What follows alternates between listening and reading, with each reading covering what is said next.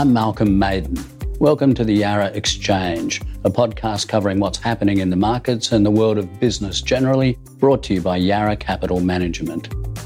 My guest today is Ahmed Fahour, an executive that would probably score very close to the top of the list for name recognition in the Australian markets. He's had an interesting career, to put it mildly, and it's far from over. He's worked at Boston Consulting Group and had senior roles at Citi and NAB, including being chief executive of the latter bank's Australian operations. He was chosen by the Australian government to be managing director and chief executive of Australia Post, a business enterprise that at that time was at the crossroads. In 2018, Ahmed Fahour became managing director and chief executive officer of Latitude Financial Services, the Australasian consumer finance business formerly known as GE Money. It was acquired in 2015 by Deutsche Bank and private equity firms Kohlberg Kravis Roberts and Vade Partners. In October last year, Latitude's well-publicised plans for an IPO that would have valued it at $3.2 billion were put on hold at a time when this market was still being rocked by revelations from the Hayne Royal Commission into banking and financial services. It's a great exchange. We discuss Ahmed Fahour's career, get his take on his time at Australia Post, get an update on how Latitude itself is performing, and also discuss the coronavirus. I hope you enjoy the discussion. If you do, we'd love you to hit the subscribe button and share it with your colleagues, friends and family. But for now, here's Ahmed Fahour. Ahmed, welcome to the Yarra Exchange. It's great seeing you again, and there's one topic that everybody is thinking about and talking about, and I'd like to get to that one first, and that's coronavirus, what it means, how we should react, what we should do. What's your thinking on that? It's really funny because about 16 to 18 years ago, we had SARS, and it was a very big topic that caught everybody else's attention. But since the abatement of that, the last 5 years, if there was a lot of talk around boardrooms and sometimes in homes and definitely in governments, I've always thought about it in three levels. One is how you deal with things in your own home and how you protect your family. And the second one is how you deal with it at work and what you need to do to protect your work and the workforce and the people you work with. And then the third one is how you deal with it at the community level, i.e. at our country level and even a global level. And so whatever those exogenous factors are that have occupied our mind, if we think about it, those three levels, I think we get to a point whereby we can start to make decisions. And I guess myself, with my own family around this virus, we've talked about this together. We've sat around and actually had a conversation. And I know some people might think, especially my younger children, said, "Dad, you are so boring. I can't believe you think about this." But I said we need a safety plan of how we deal with things when they go wrong, because what you don't want to be doing is making decisions on the fly. Yes, there will be some decisions that we'll have to make at that time, but at least we all understand what happens when something goes wrong and how should we plan for that. But let me move from the family level to the business level, and I think this is actually quite important about leaders of corporation and what are they doing to prepare themselves for not just this virus, but any kind of issue that may emerge. And where this comes into play is around how do you deal, some people call it disaster recovery programs or crisis scenarios. And I learnt the bitter hard way that those that don't have those really do suffer really poorly and do the wrong thing by their shareholders, their owners and their employees. And where I would give you my analogy is the year 2000 to 2004 when I worked at Citigroup, and I was the CEO of Citigroup Alternative Investments in New York, and we had 9/11, and I was working in Manhattan when 9/11 hit. I was there too. Oh, that's right. Actually, I do remember you saying that. Something we share. Yeah, something that we shared. And I was in Midtown there in Park Avenue. And what I would say to you is you really appreciate people who have spent time thinking about how to deal with a crisis and what to do, who had thought about it before it's happened. And because when it happens, people are in shock, in meltdown, just cannot deal with what happened. And what I learnt back then, nearly 20 years ago now, is that there are a lot of important people in the organisation that are preparing organisations to deal with those. And so here at Latitude, we have the benefit of having thought through some of these elements. Latitude is the old GE business. Yeah, the GE money business. Is it the GE provenance, the GE planning provenance that gives Latitude the preparedness, or is it something that you've worked on since you came in? I think there's no question that, like in any company that's born, that's got some benefits that its parent has passed on to it, either genetically or behaviourally, that are both positives, and sometimes there's not so many positive things that can be passed on by parents to children. But we certainly benefited. I think, GE were very structured planners, a lot of thinking around how to deal with some of these elements. And I think the real benefit for Latitude in a situation like this is we're essentially a technology-driven company. We're branchless. We deal with people. 99.99% of our dealing with customers is done either over the telephone or over the internet. That's why I say to people, we're a finance company and we only use technology to interact with customers. So we're a fintech in that sense. So with that fortunate position that we're in, that is a real benefit of being able to interact and do our business without having to lose connectivity. With that in mind, it makes our situation significantly more advantaged when there is a problem like this. We have locations in several parts of Australia, in Brisbane, in Sydney and in Melbourne, and we have an operation in Auckland. And so what we've done is we've spread our capability around, and in the last couple of years, but especially last year, we did something really, really smart, which is we improved the interconnectivity between our sites. Just for example, we're here in Melbourne today, but if we called tonight and said, tomorrow morning, don't come into this office, every single one of our staff in Melbourne can connect with their laptop into the main system. And if Melbourne shuts down and the technology shuts down, we can switch all our technology to go to Sydney. We can switch it all, go to Brisbane. This infrastructure and the use of technology to enable us to operate virtually is a real basis of competitive advantage. And people have to prepare for the fact that they may not be able to access a building, they may not be able to access a state. How does the business continue? And only last week we had a board meeting, just our regular board meeting that we have. And in the risk committee, our chairman, Mike Tilley, led a conversation with the chairman of the risk and audit committee, being Mark Joyner.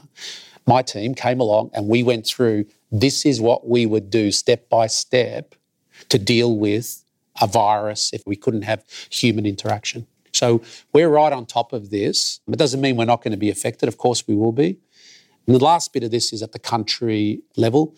I think the real difference today with this virus is that at the community country level, I think everybody is over-communicating, which is appropriate, calling it early, preparing, as opposed to, hey, let me just have a look at what happens here at the end and give it a whirl. So really, I do commend our leaders, both political and NGO level, who are in a very non-panicked way preparing our country for the various scenarios that come along. I think sometimes in corporate Australia, one of the criticisms has been that we are in danger or tend to focus too much on process and not enough on product. But in this case, it's all about process, really, isn't it? Yeah, I think we're getting ourselves focused on what would happen if such and such happened, but without panicking people. I mean, I think it's extremely appropriate because life has to continue on and you can't just go and freeze the nation, because right now we will be disproportionately negatively affected as a country if we panic and do something really silly. Yeah, and more generally, the economic machine that is Australia is a massively multicultural one. And it's one of the reasons we're a modern economy.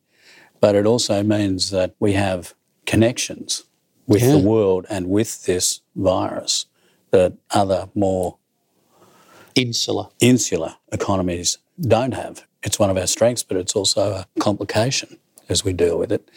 As you say, we don't want to panic, but at the same time, when you see the shelves of the supermarket emptying, when you see shares plunge, you can't just ignore that fact.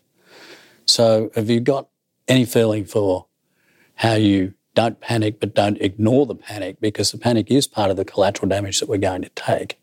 That has always been the case. In the eye of the storm, it's really hard to be thinking about this. But just as, whether it be the Spanish influenza, whether it be the Ebola, whether it be SARS, it's really unfortunate what happens during that time, in that moment. But as people, as nation, as families, we'll see the other side of this, and we will learn from previous experiences. And I would encourage business people who are involved in this that this is the moment to be alert but not erratic in their decision-making and their behaviour. All right, let's move on from coronavirus and talk a little bit about your early days. You were born in Lebanon, but were not much past being a babe in arms when you came out with your parents in 1969, 3 years old. And your story is part of the great post-World War II economic and social narrative. You went to school in the inner northern suburbs of Melbourne, earned a Bachelor of Economics at La Trobe Uni, and completed an MBA at Melbourne Business School in 1993 while working with the Boston Consulting Group. There were some influential teachers at uni and also at Boston Consulting. Another Melbourne business identity, Colin Carter, was a key person for you, I think. Tell us a bit about those years. Oh, they were great years. I grew up in Carlton, the great multicultural melting pot in Australia, in my view. It was absolutely wonderful to grow up here in Melbourne. I remember my parents came out. We lived in the Red Flats, as they were known. They're just near Lygon Street. The ones down on Nicholson. Yeah, Nicholson and Elgin Street. And Elgin, yeah. Yeah, so I started there and ended up at Neil Street Primary, and I wasn't to know that at that time, that I was going to be surrounded with such interesting and diverse people. But certainly by the time I got to uni, there were some hugely influential people in my life. Glenn Withers was one of those who, when I was doing my honours thesis, oversaw my thesis. He had joined the university having spent a bit of time at EPAC and working with Paul Keating at the time. And he was a towering influence on how I should think about economy and economics, and using econometric statistics to help decipher patterns and data. Back then we didn't have the word big data. We just had the State Library of Victoria and pages of financial information that he made me pore over. What was the thesis on?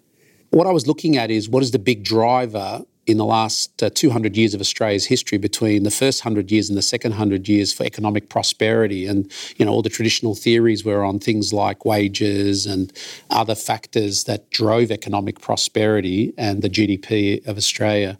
And what the thesis found back then was actually, you look at all the variables and none of them explain any of the long-term sustainable GDP growth that you get. There's only one variable that explains it, and that's net population growth. Yeah. And so what you can see very clearly is nations that experience either organically within, fertility, or through net immigration, will tend to have outperformance economically versus any other nation. And Australia was a good point and example of that pre-World War and post-World War. So we put together a data series and a wage series. And outperformance in wages is driven by that. And we don't have to look very far. Just look at the difference between New South Wales and Victoria in the last 30 years. And you can see that the one big factor there was a bigger net population growth, higher GDP in Victoria versus New South Wales.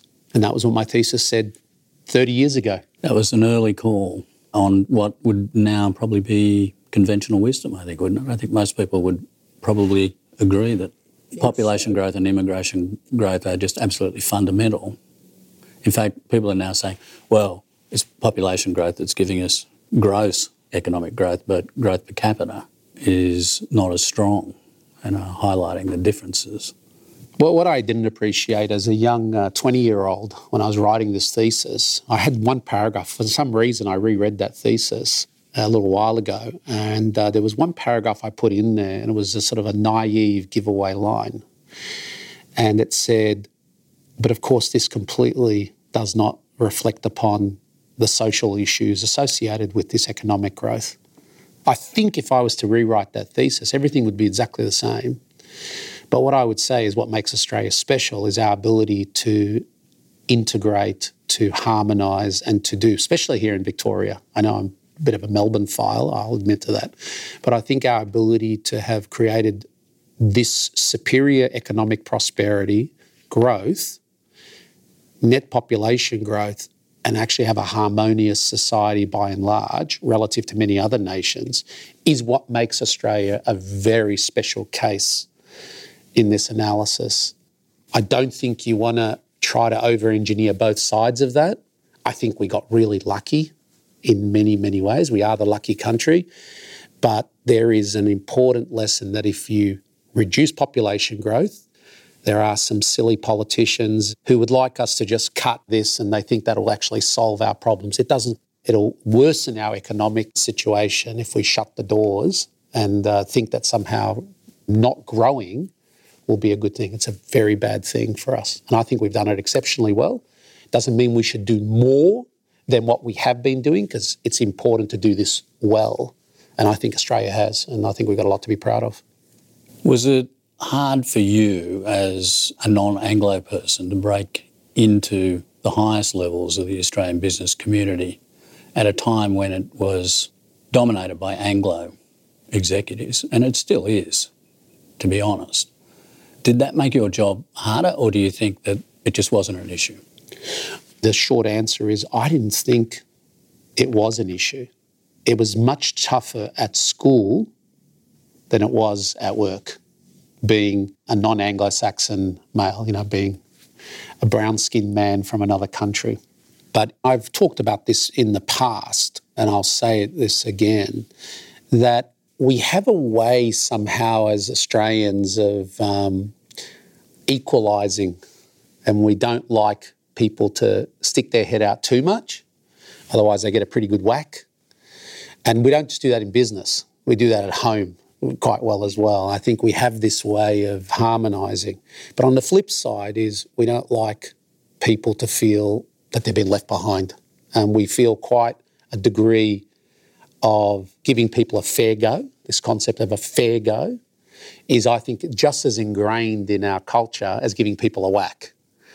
And so this idea of equalising and making sure somebody isn't falling too far behind, but somebody isn't sticking their head up too high as well, is one of the beautiful characteristics of our country. Can it sometimes, get off kilter? Absolutely. Sometimes I think, some people get too much of a whack, and I think some people sometimes get left behind that shouldn't be, like our Indigenous population as just one example. But in corporate Australia, maybe I'm so silly to not have realised it, but I don't know, I didn't sort of look in the mirror that often and had to remind myself that I'm a Lebanese-born brown man who's a Muslim. But I just went about my life, and the people that I associated with earlier on in my career were people who were blind to colour and origins and who were only caring about a meritocracy. Colin Carter, I guess, is another one like that. Oh, absolutely. Colin Carter. He didn't even care that you were a Carlton fan and he was a Geelong tragic. That absolutely proved the fact that he was not taking any biases into consideration. Colin was one example, but George Pappas was the other one. He was part of the whole Pappas, Carter, Evans and Coop organisation. George is a Greek son of a fruitier who started in this country at a fruit shop. And George, like Colin, both were Harvard graduates, top of their classes, geniuses in their own right. They had other partners as well in the firm. And these are people who are truly exceptional. My Carlton heritage, I'd like to think, was a source of competitive advantage in the 80s when I was breaking through. I mean, we had a lot of premierships behind us. Of course, we'd smashed Collingwood in 79, 81, 82, but we won 3 grand finals, not just against Collingwood, but others, but that 79 grand final, not many of us will ever forget that. And I have to say, between 79 and 82, I thought, this is the most perfect place to be in the whole universe. You were a very senior bank executive at the NAB between 2004 and 2009, and as you mentioned, you worked at Citibank before that in New York. And of course, here you are at Latitude. It's a finance company again. True. What is it about the finance sector that you find interesting? I've been either 13 years in consulting or another 15 or so years in some kind of financial services capacity, and 7.5 years at Australia Post, just roughly, give or take. But, I would say to you that financial services is an opportunity that's such a big part of how society functions, how they enable progress to invest. It's the movement of money and risk between governments, businesses and individuals. And you get to have a pretty big impact. I just want to be very candid when I say to you, at any stage in my career, I've never thought what would be the next thing that I would do. Financial services found me in some ways. So when I went from BCG as a partner in the Boston Consulting Group, and I was asked by a headhunter to come and join Citigroup, I wasn't much thinking about, I want to join financial services. It wasn't, this is my destiny. No, not at all. As a matter of fact, I ummed and ahed about this quite a bit. What was important to me was the people that worked there and also what impact I could have on the future and the people that worked with me. And so Citigroup was one part. And the same thing happened to NAB. When I came back to Australia, because I wanted my kids to grow up as Australians, I left Citigroup because my third child was born in New York. My other two were growing up. And while I loved New York, I loved America, I had great experiences, amazing opportunities, the most important part of my whole life was the privilege of growing up in this country, and I wanted my kids to have the same experience, and that's why I brought them back to Australia. And then NAB came knocking on the door and said, we're in trouble. The foreign exchange scandal had just broken out in 2004. The board was fighting.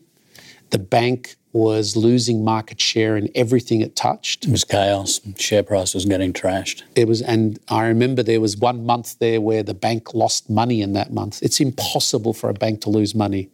You borrow at a particular rate, you lend at twice that amount, and you have a little bit of expenses in the middle. How is it ever possible to not make money?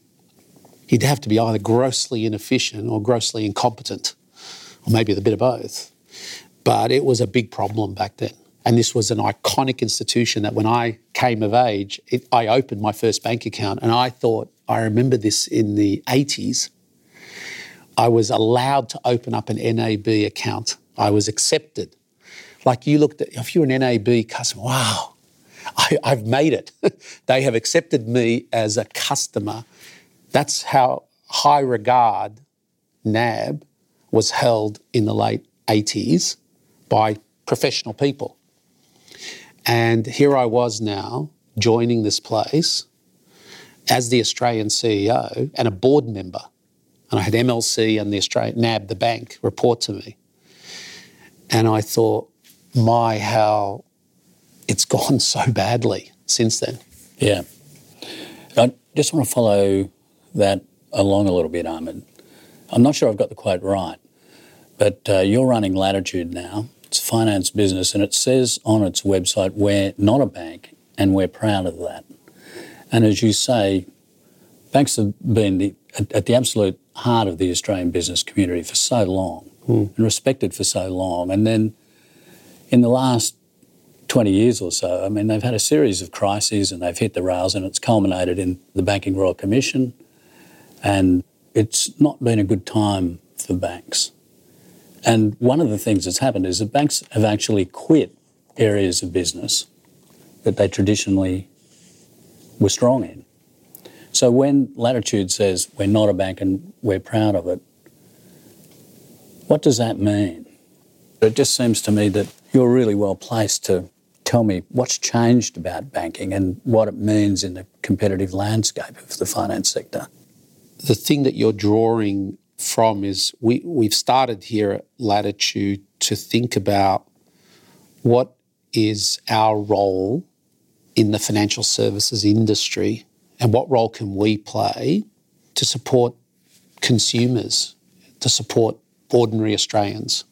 We as an organisation have been thinking about our purpose. What is our role? What role do we play in Australia's success? Some people may not realise this actually, but we are Australia's largest non-bank lender.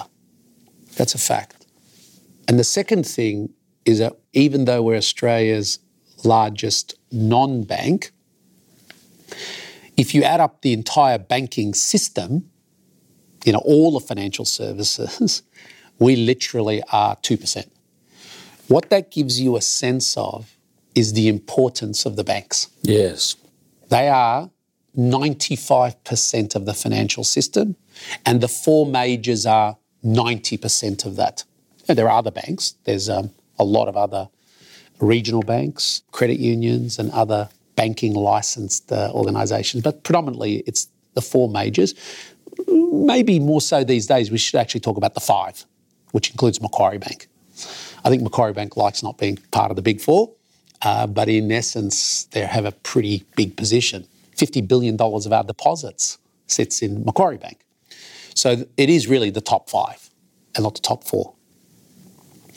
And that's good on Macquarie. Homegrown, success, great Australian success story is Macquarie Bank. But when you come back to us, we are literally a couple of percent. But if you narrow down the financial system to what we do, we really do consumer lending. Personal lending is another way to describe it. We don't do home lending and we don't do institutional corporate business lending. We don't do those two. And we don't take deposits. So those three things that essentially APRA regulate, right, we don't do. That's why we're not a bank. We don't take mums and dads' money in, and we don't lend to homes. But we do everything else for the consumer. What you would ordinarily use, things like your credit card, an overdraft, a personal loan, a consumer loan, a retail payment, a transaction. These are the things that we do. We do payments and instalments, transactions, credit cards, and personal loans. What's happened in the last decade, particularly in the last decade since the GFC, but it started to happen a while ago, is what I noticed is almost the banks withdrawing from the breadth of what they had in dealing with everybody and are starting to say, you know what, from a risk point of view, I'll deal with a smaller group of society. And by the way, this is how it used to be, which is if you don't have security, i.e. your home or some other forms of security, you're going to find that we don't really want to, and if we do have to deal with you, we're going to really charge you for it. And so the refinement of their business has really reduced their interest in a broader set of people. Now, economically, that could make a lot of sense, and it does make a lot of sense, reduce your risk, contain yourself, get the best returns, limit yourself to home lending, which is very safe, 20 basis points. Is it partly because they're regulated and because here and overseas regulators have moved to risk weighting of Absolutely. assets? Everything has positioned it. More data, more information, regulatory capital requirements, which is what you're alluding to, Mal. It becomes the high maintenance, high capital pieces just get and then you get down. The rest of the population, the middle class, the rest of Australia, maybe even lower middle class, people who don't have a home. 62% of Australians have a home, but 38% don't. They rent. If you don't have a home and you want to have a business, you want to do something, how do you get access to capital? So what we did is we use our credit cards and we do personal loans. But then the banks realise the weighting that's given to personal loans is so high. And then you add on top of that the stress of dealing with those that go into hardship. Banks, they don't like to put people, during my time at least, they don't like to put people into hardship positions. They don't want to have to be throwing them out. They're not bad people. They actually don't want to do that because the stick that they get for a small percentage of their bad loans is disproportionate to the rest of their business. So what do? So Australians say, let's go after the banks and beat them up for causing this hardship to 1% of their portfolio. That's pretty tough on the banks, because what do you want the banks to do? Well, I'll tell you what they did, is they removed themselves from doing that kind of lending. And the people that pay is everybody.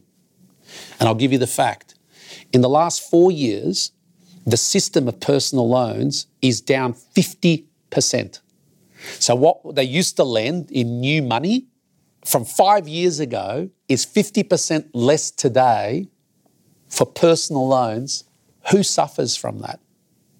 It's the people who don't have a home. It's the 38% of the population that are renters, can't get a personal loan. But it's also somebody's opportunity, isn't it? There are private syndicates, for example, that are now funding a significant part of commercial property development in this country because the banks aren't doing it anymore. Correct. And so what happens then is that we've taken this opportunity. Well, Latitude has actually found itself going from number 5 in personal lending for new loans in Australia to now number 3.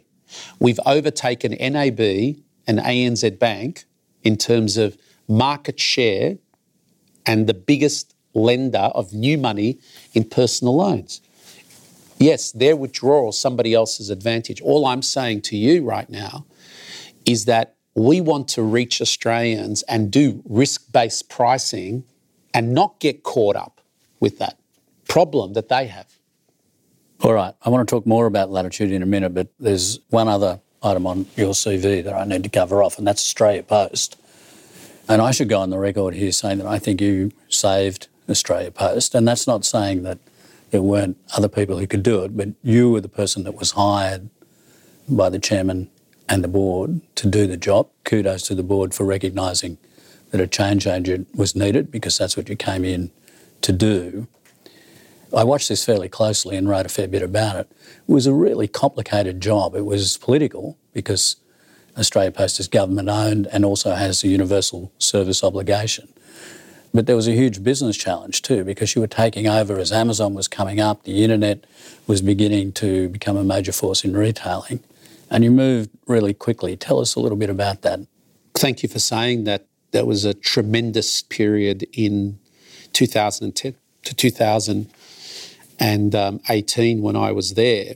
The context is that when I started, the profit of Australia Post had halved and letter volume had started to decline.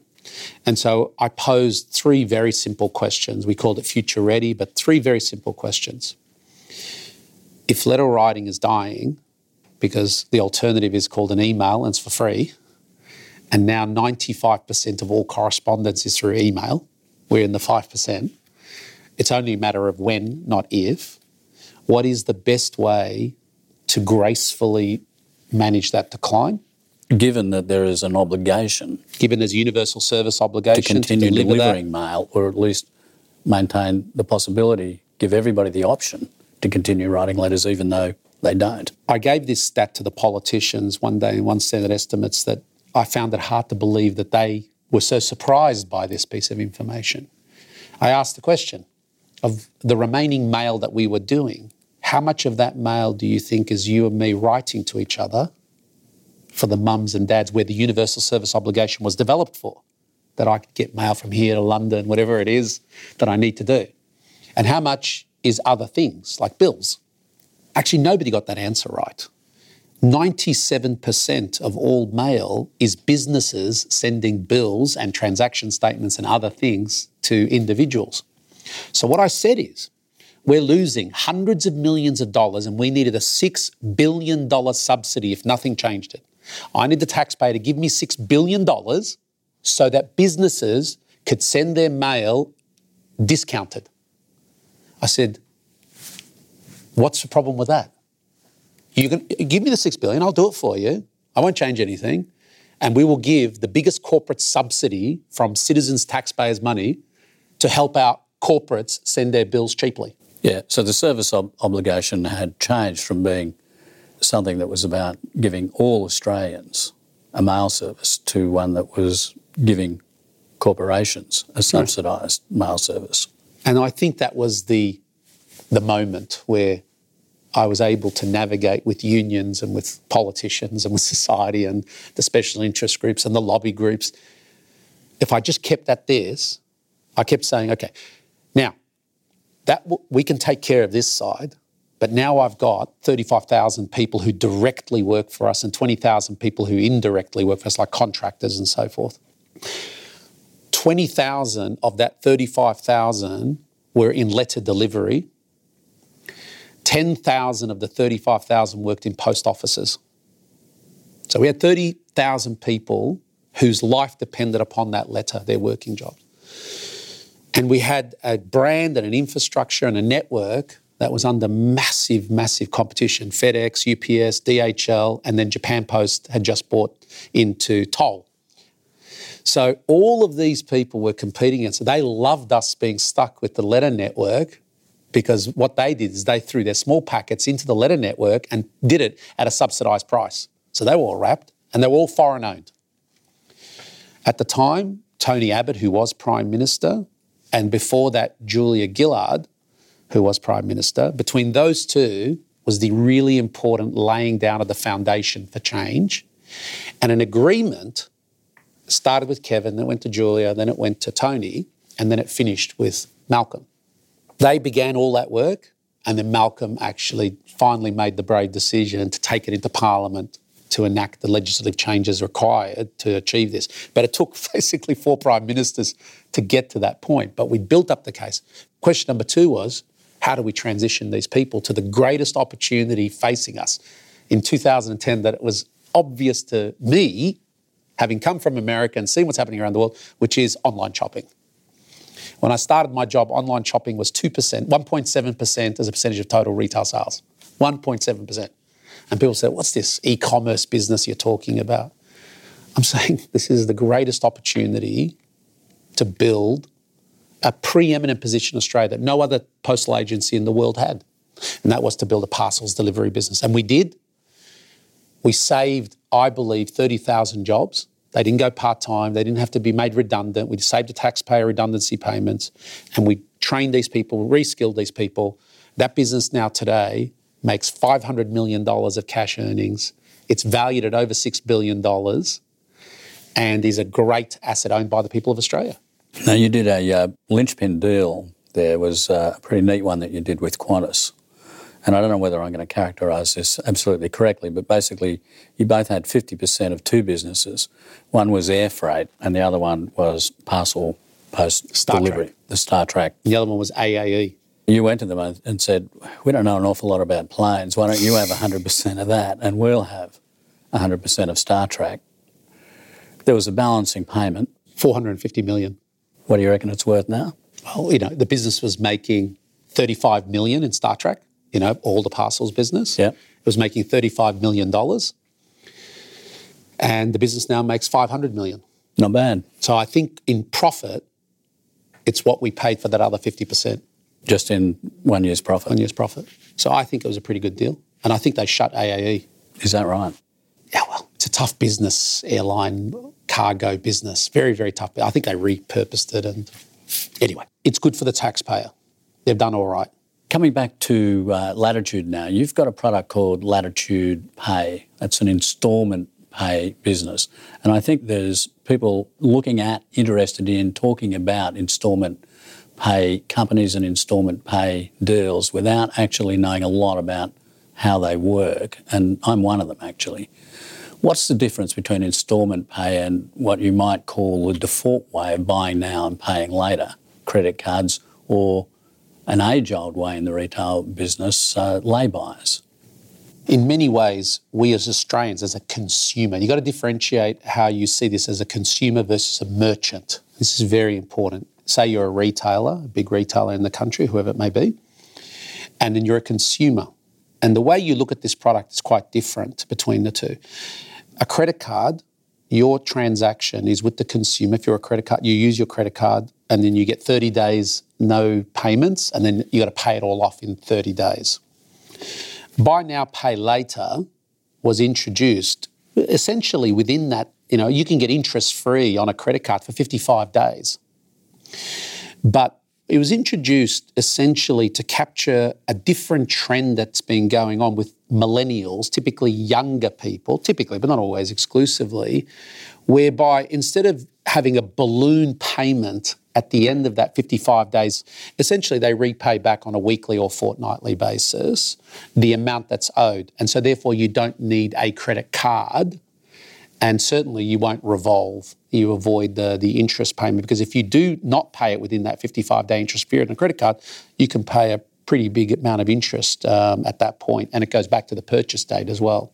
So I think it's a very smart budgeting tool. It's a very useful one. But a lot of people are confused. What's the difference between a credit card and a buy now, pay later? A credit card is the consumer will pay you the interest if they revolve, and any card fees and any other transaction fees along the way.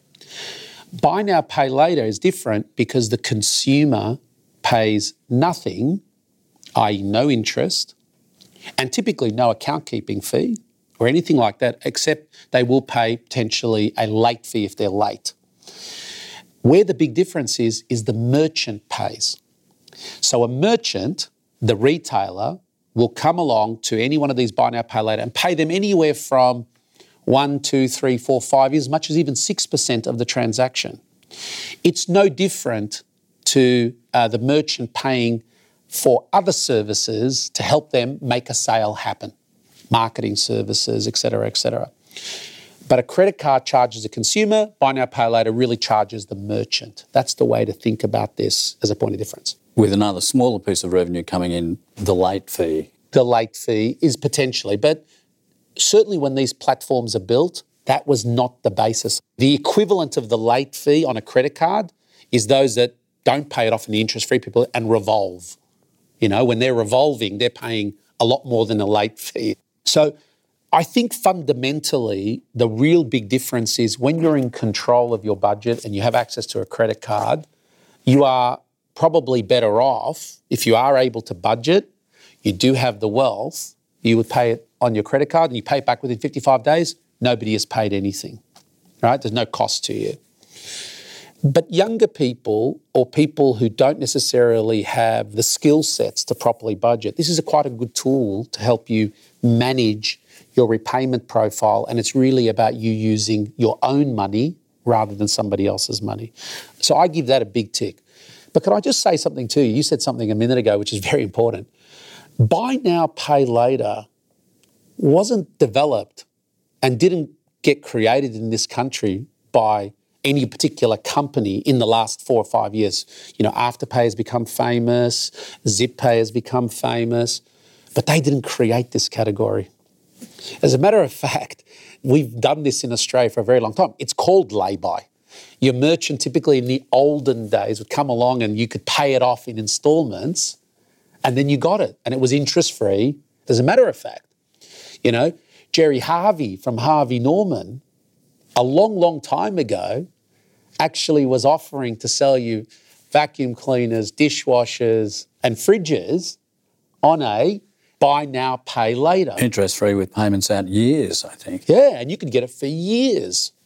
So it's been around a very long time. The first financial services company to introduce buy now, pay later was actually AGC. AGC bought the book of the original Harvey Normans. That's the old Westpac Norman consumer. Ross, exactly. And then in the 1980s, AGC was purchased by GE and it became the basis of GE money. So we at Latitude, who are originally the main cornerstay of this company, is AGC. We bought a lot of other companies as well, but we bought this business and we started, in effect, the buy now, pay later. But it wasn't 10 weeks. It wasn't 8 weeks. It was 1 year, 2 years, 3 years, 4 years, 5 years. The difference is why people don't recognise the word Latitude or even GE money as much is because when we do buy now, pay later, if you did it in Harvey Norman, you would do it through something called the Go card. Go is Latitude. If you went into JB Hi-Fi or the Good Guys, it's called Gem. And guess what? We've been doing buy now, pay later for Apple exclusively for 7 years, online and in store, but you wouldn't know it's Latitude. It's called Credit Line in Australia and New Zealand. So this idea of buy now, pay later over long time periods, interest-free, has been going in this country for decades and decades and decades. As a matter of fact, we have 2.6 million customers, of which 2 million today, live active customers, have been doing buy now, pay later with us for decades. You launched Latitude Pay as a brand last year, I think. Correct. And that's for the small ticket.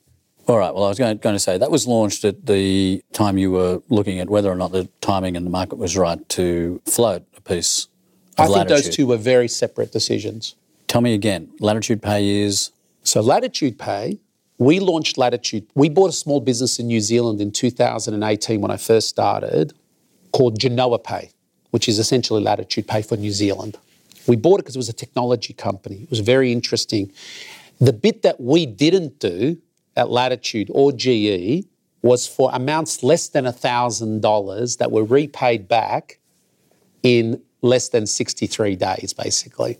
And that's been very active space.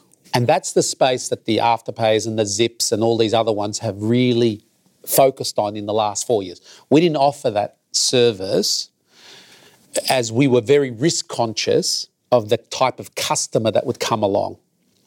We thought it was very important because we always do a credit assessment in all our products. We do a credit assessment as to whether a customer can afford this or not. And we decided up until this point that less than $1,000, less than 60 days was not an area that we wanted to participate in until I arrived.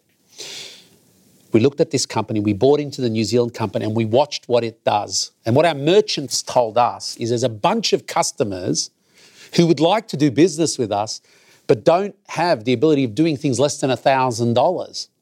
And they're good credit customers. So we developed the product, we launched Genoa Pay in New Zealand. It was a smashing success in New Zealand. And then we decided in June 2019, you know what? We're going to launch this in Australia.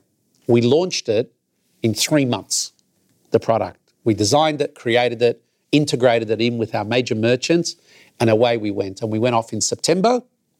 In October, it started to get marketing, advertising. It was at the same time as the potential float of Latitude. It was, both happening at the same time. And we launched it, and we said in the prospectus that we would get 75,000 customers and we'd have about 20 of our major merchants integrated by December, when we launched essentially in October as the launch. By December, we had 175,000 customers and 500 contracts signed, 350 merchants live. So this thing was incredibly successful because it really filled a part of our business that we didn't do, but we did all of the greater than 1,000 up to 5 years, but it was a small part we weren't participating in. That's not the core of our business. The core of our business is Go, Gem, Credit Line, which we're all rebranding now to be Latitude branded. You might be constrained to talk about this, but are you still getting the growth in this area? And generally, is this a line of business that's expanding quickly enough for talk about regulating the sector, bringing it into the regulatory net to get traction? Two things. One is it's 2% of our portfolio. So it's a tiny, tiny business and it's not the core business. The core business is the interest-free product that we provide, the payments and installments over 1, 2, 3, 4, 5 years, and it's bigger ticket. We typically might do $5,000 on average, for example. That's the core business. And that business is going gangbusters as well. The one difference of Latitude Pay that we do, that not all others will do, even for the small ticket, is we will still do a credit assessment. And unfortunately, 32% of people who apply don't get the average of, $300-400 of credit. They won't get that. We believe this is credit. We are lending people money. And therefore, we want to be as responsible as we can be. And one of the ways of being responsible is by doing a credit assessment. Yes, we know 1/3 of customers aren't qualifying. And the reason why they're not qualifying is because we don't want to put them in hardship. We don't want them to have a problem down the track. It sounds like you're not going to have a problem if it's regulated like it's a loan because you think it is. We think it is a loan. We think it is credit. And we do think there should be some rules of engagement about who you give this credit to, particularly as we're talking about a bunch of 20 to 30-year-olds. They've left home. They've got a job. They clearly prefer this to a credit card, and there's a reason they're getting access to this.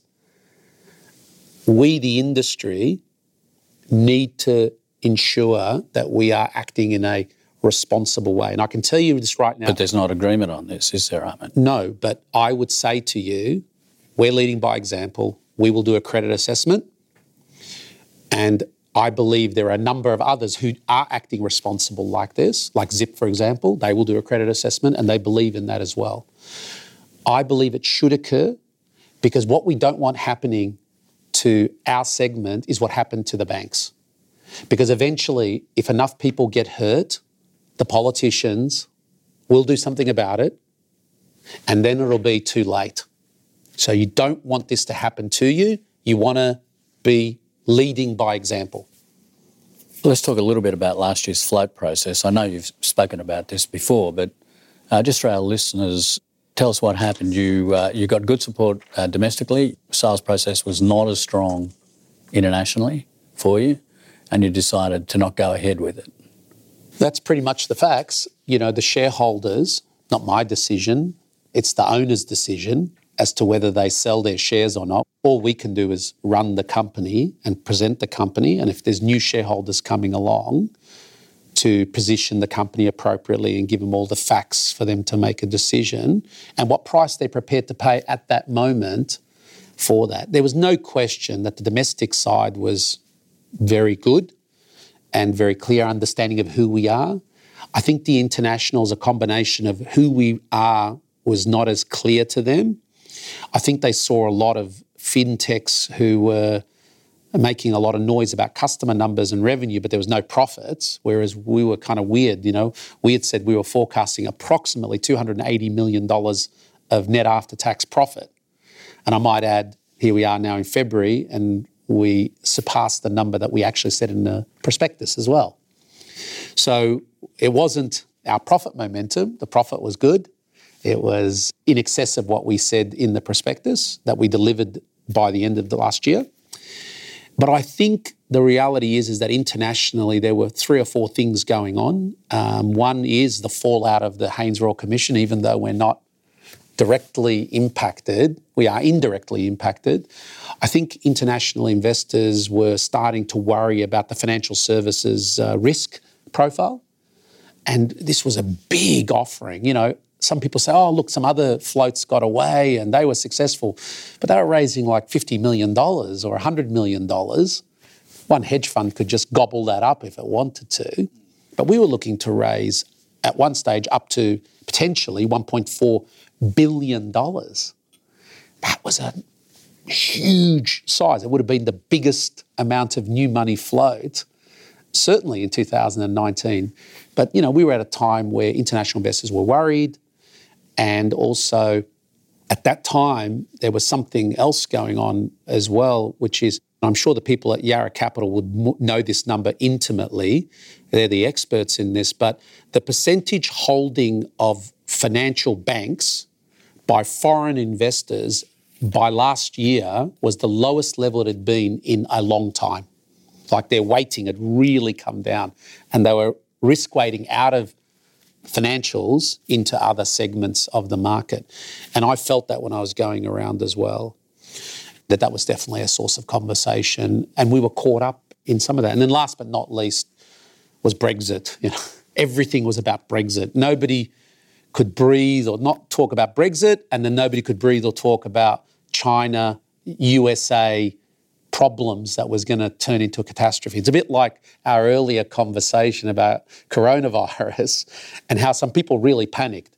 And if you go back at that point in October, the war of words between the USA and the president with China and some of the impact also around Iran. And then you had this Brexit conversation going on where people thought, you know, there's this drop dead date. People said, look, You're not big enough that we have to hold you, but you're big enough where, if I had to put this money in, it would really matter. And I don't think we had done a good enough job. If I was to talk about one of our own failures, we were travelling along, we made a decision to go. We only gave ourselves 1 month, to try to raise up to $1.4 billion. In hindsight, if there's a lesson, it was we should have taken more time leading to that point about educating the investors, the market, and what it is we are, who we are, what is our business. I think we picked the window. It was a very narrow window. And I think, unfortunately for us, the timing ended up being a very bad time. So people then put in their bids. The price was lower than what the shareholders would accept. They love the business. Said, you know what? Sorry, I don't want that at that price. I'm happy to hold on. And that's what they did. And when you went around and spoke to potential investors and described this business as fintech, as you have today, what was the response? Did they all agree with you, or was there some pushback on that? Were some people saying, well, yeah, but where's the app? Actually, nobody said, where's the app, actually? I mean, we do have an app, by the way. It's 500,000 people using the app right now, which we rolled out a year earlier. It's quite a good app, by the way, Malcolm. I'd encourage you to get one. I'll check it out. And put your 28-degree card on it, because everybody has a 28-degree card, as you know. No foreign currency transaction fees, no annual application fee, and you can get Wi-Fi wherever you go around the world. So I encourage you to put it on the app that you're going to download soon. But what I would say to you is that I think people didn't care about labels. These are sophisticated investors. They don't care about fintech label. What they really wanted to understand is we have two businesses. We have a payments and installments business. And what's different about it versus the smaller ticket buy now, pay later? And what I was trying to explain is if you talk about buy now, pay later, we've been doing it for 30 years. We don't have any branches. And we use technology to enable people. It's just that where people really got confused with us, and I understand why GE did this in the old day, but certainly is not great these days when you want to cut through. We are not really one brand. We are multiple brands. And when I say to you we have 2.6 million customers and we've been doing it for 30 years, and Apple is one of the exclusive accounts we've been doing for the last 7 years, and we've been doing buy now, pay later on iPhones, iWatches, you'll look at me and think, really? That's Latitude? Most investors were surprised. They didn't know. That's back to my point about educating the market, educating even the investors about who we are, the size of what we do, and the core business. Nobody cares about labels, fintech, this. What they care about is what's your core business, where do you derive your money, and what's that going to be like into the future, and how sustainable is your business? That's what they care about. And the bigger picture, as you know, most fund managers, it's less about the stock and it's more about the asset class. Where are they weighted? Anybody who knows anything about funds management knows there is a weighting, and the weighting is 10 times more important than the individual stock. I know you won't answer this, but so when do you come back? When does the board come back to the market, I guess is the question. So, when do the owners? Yeah, when do the owners come back is, as always, their decision, their prerogative. They're three sophisticated global organisations, KKR, Värde and Deutsche Bank, you know. They know the markets incredibly well. They understand what's happening. They're funds. They're not forever holders. They will look to do an event at some stage. And my job is really not to second guess that. I need to always be ready. The organisation always needs to be ready that our owners might change. And we are ready for a transaction of some sorts. We're running the business as if we were publicly listed and had been before, so that we've got the right disciplines and the right types of reporting, discussions and dialogue. But I can imagine that they would be thinking through the different things that they want to do. And my job is to make sure the business is running really, really well. All right. Well, thanks so much for talking to us today, Ahmed. We really appreciate you making the time. In these podcasts, I'm finishing with the same question for everyone, and I've made your job a little bit difficult today because we began by talking about coronavirus, because the question is a black swan question, really. It's often said, expect the unexpected. What's the biggest unexpected thing in any area that we should at least keep in the corner of our minds right now so that we're not totally gobsmacked if it happens? Look, not to sound alarmist, but if you go and check back on my last 5-10 years of conversation with people, there is one thing that I've always said, and that it is only a matter of when, not if, we're going to have a massive world event, and it's a cyber event that's going to occur. We're starting to see skirmishes now. You know, it's begun with the Iranian nuclear capacity, the Russians and the whole Cambridge Analytica situation and the impact on the US election that may have occurred. The level of sophistication and knowledge and the amount of information that's going around is of major important issues. The amount of money that's being lost in fraud is mind-boggling. People don't want to talk about it, but I have seen some information that suggests the Australian economy is losing $500 billion a year due to cybercrime. $500 billion. If you amplify that to the rest of the world, it's mind-boggling how much cyber criminals are making. And you saw only last month Toll. They brought Toll to its knees. Now, people think that it will be, you know, it won't be boots on ground war. It'll be a war where bad people and bad countries, if they're not given what they want, will bring down potentially the power grid. You need power for everything. So you couple that issue, and I think people worry about, obviously, climate change. Climate change is very real, but before we have a climate blow-up, we're going to have a cyber blow-up of major proportions.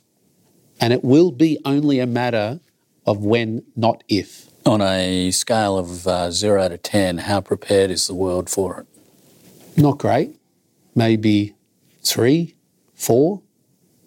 If every CEO you came on this podcast and asked them this question, which is, how many hacking attempts and cyber intrusions are occurring per month in your company, you would be very alarmed to hear that statistic. You know, thank goodness we have a team of people here, and they're amazing, led by Andrew Walduck, and my team underneath them is, you know, working around the clock.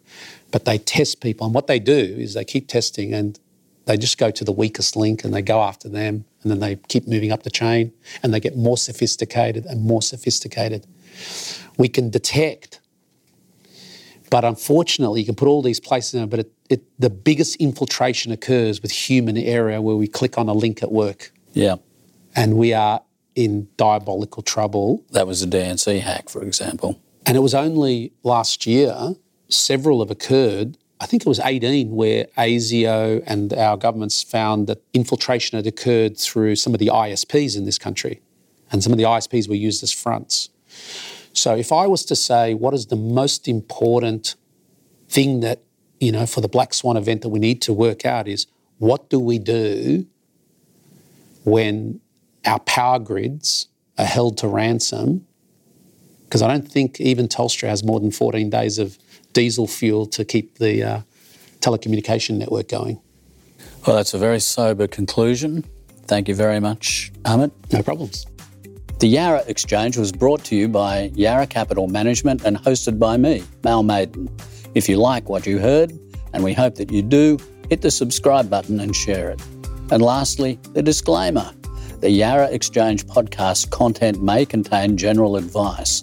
Before acting on anything in this podcast, you should consider your own objectives, financial situation or needs, and seek the advice of an appropriately qualified financial advisor.